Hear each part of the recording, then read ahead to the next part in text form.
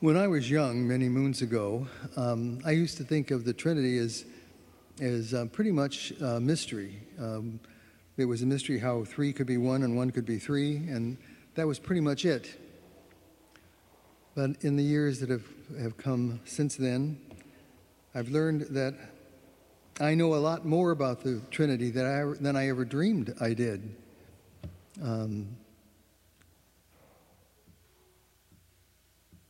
The Father, God the Father. How much do we know about God the Father? What do we think of when we think of God the Father? I think most of us think in terms of maybe creation. The Old Testament speaks of the Father. We see the Father acting in the Old Testament quite a bit, giving the Ten Commandments and so on.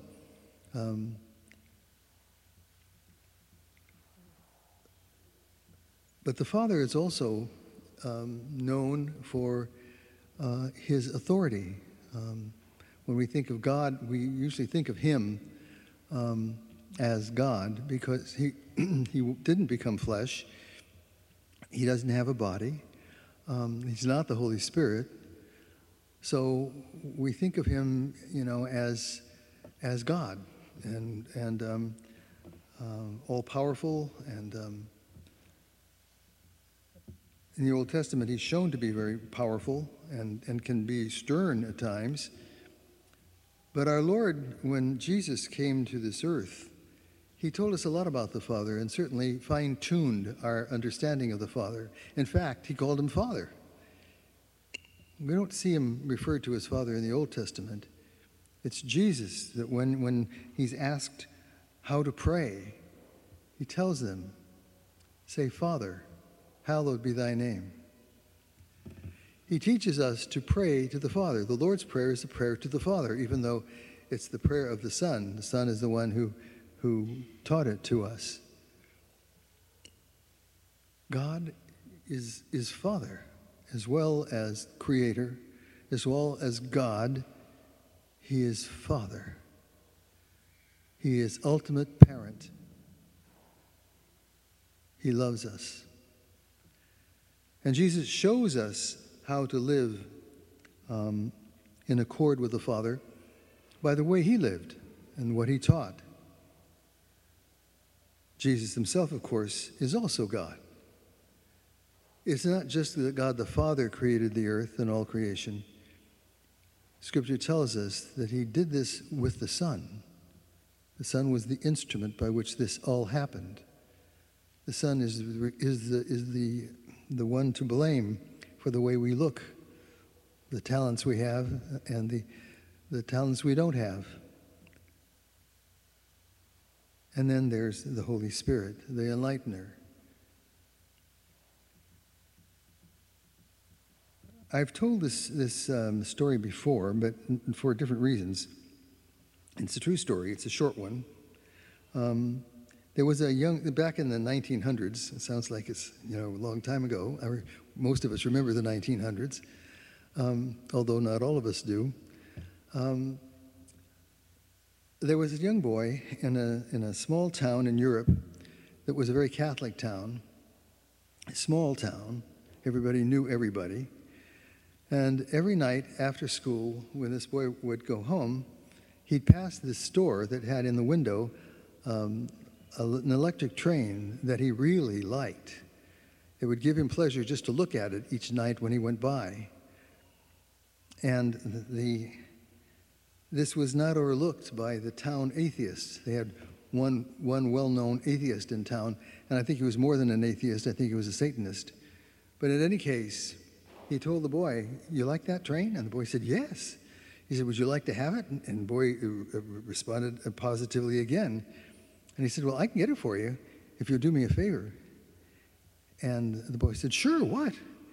And he said, "When you go to church on Sunday, after you receive communion, just spit it in your handkerchief and put it in your pocket. And then when you come out of church, come down to the store. I'll be waiting here for you with the train, and just give it to me." And that sounded so easy. I mean, didn't have to do much. You just had to go in and put the host in his handkerchief. So the day came, and he did that. He put the host in his handkerchief, walked out of the church, went down the steps, walked down the street, and just as he turned the corner, he saw the man standing in front of the store with a box of the train in his hand, under his arm. And the boy reached into his pocket, took out the handkerchief, and consumed the host.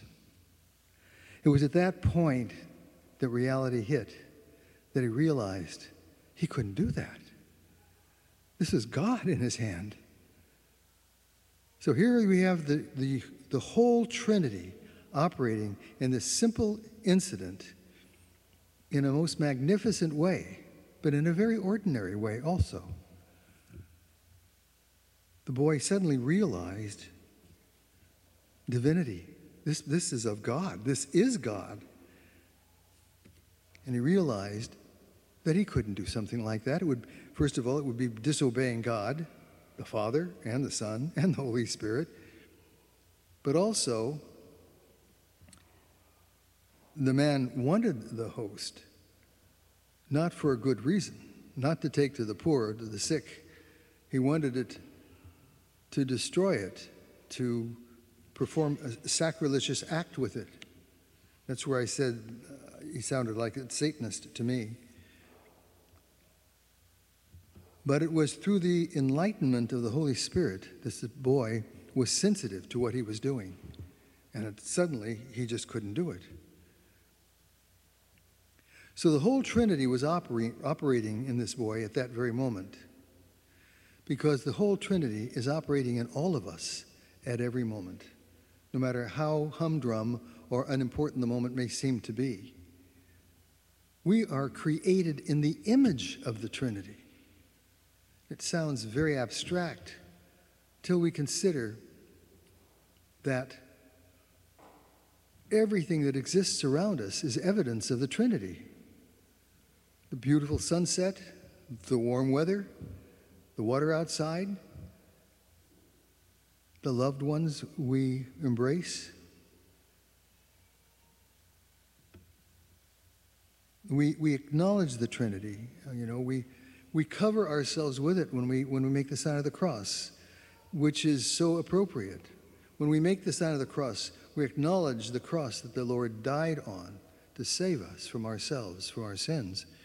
But we also do that by saying, in the name of the Father, and of the Son, and of the Holy Spirit. We do it when we begin our prayers. We do it when we come into church and dip our hand in the holy water, asking the Lord to purify us as we come before his presence. That's what the whole point is of the holy water. But we're baptized in the name of the Father, and of the Son, and of the Holy Spirit. We're absolved from our sins. May Almighty God absolve you. In the name of the Father, and of the Son, and of the Holy Spirit. When we're anointed against disease in the name of the Trinity. When we die, we are blessed in the name of the Father, and of the Son, and of the Holy Spirit. When a man or a woman makes final vows as a religious, again, the Holy Spirit. When we Dominicans are assigned to a particular house, when we get to the house, the assignment is read out loud.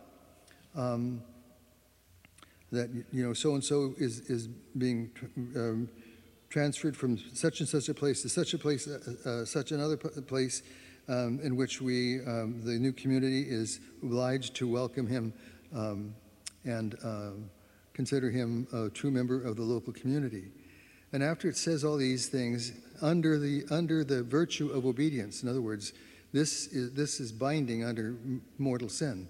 Each of our assignments as Dominicans, we have to be where we are as a matter of obedience. And then he finishes by saying, in the name of the Father, and of the Son, and of the Holy Spirit. In other words, our very assignment is a prayer. And he ends it in the name of the Trinity. When a husband and a wife are joined in matrimony, they say, receive this ring in the name of the Father, and of the Son, and of the Holy Spirit. Each one says it to the other. We are reminded continually that we live and breathe in the Holy Trinity, and the Holy Trinity dwells within us. And if we still think that this sounds very abstract, I think the strongest argument for me lies in the people that I love, the people that I care the most about. I don't love them simply because they have talents, or because they're wealthy, or because they have no faults. There's something about these people that is lovable, even though I can't articulate what it is. That's true of all of us, the people we love. And that which we see as beyond our grasp to express, that is the presence of God. That's what it means to be made in his image and likeness. We bear his image and likeness in the very persons that we are. The fact that we're capable of loving in an unselfish way, denying ourselves for the good of the other. That's what it means to be made in God's image and likeness. And that's what it means to recognize that the Father and the Son and the Holy Spirit dwell within us and in our daily lives, and not a moment goes by that we are separated from that God, or we would not be alive. We are holy people living in a holy place because God dwells within us. Let us give thanks, and let us try to be more sensitive to this very, very holy presence. In the name of the Father, and of the Son, and of the Holy Spirit.